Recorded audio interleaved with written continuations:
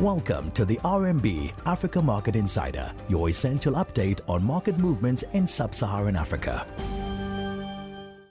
Good morning and welcome to the AMI. Today is the 18th of May. Our focus this morning is on Zambia.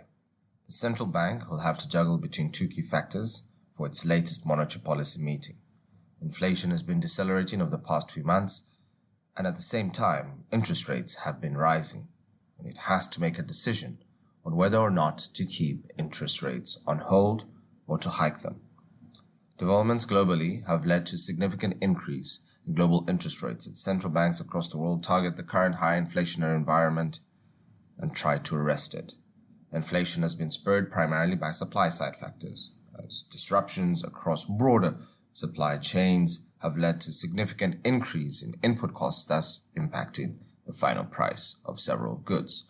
More so, the ongoing Russia-Ukraine war has led to stark increase in both food and transport inflation.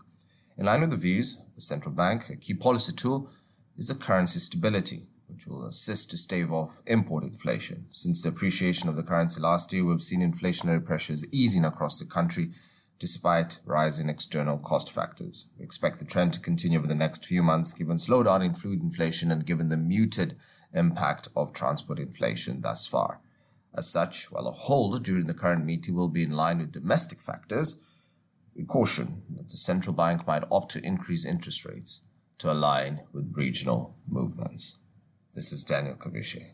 Stay safe out there. That was the RMB Africa Market Insider. Catch up on all things Africa with us again tomorrow. RMB, research and results from solutionist thinkers.